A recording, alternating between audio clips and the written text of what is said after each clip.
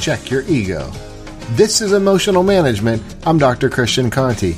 Our egos convince us that we are right about the world. They tell us that our views and beliefs are the better ones to have, and that those who think differently than we do are somehow less than. It's almost as if your ego is constantly saying to you, hey, what you think and believe is right, what other people think and believe is wrong.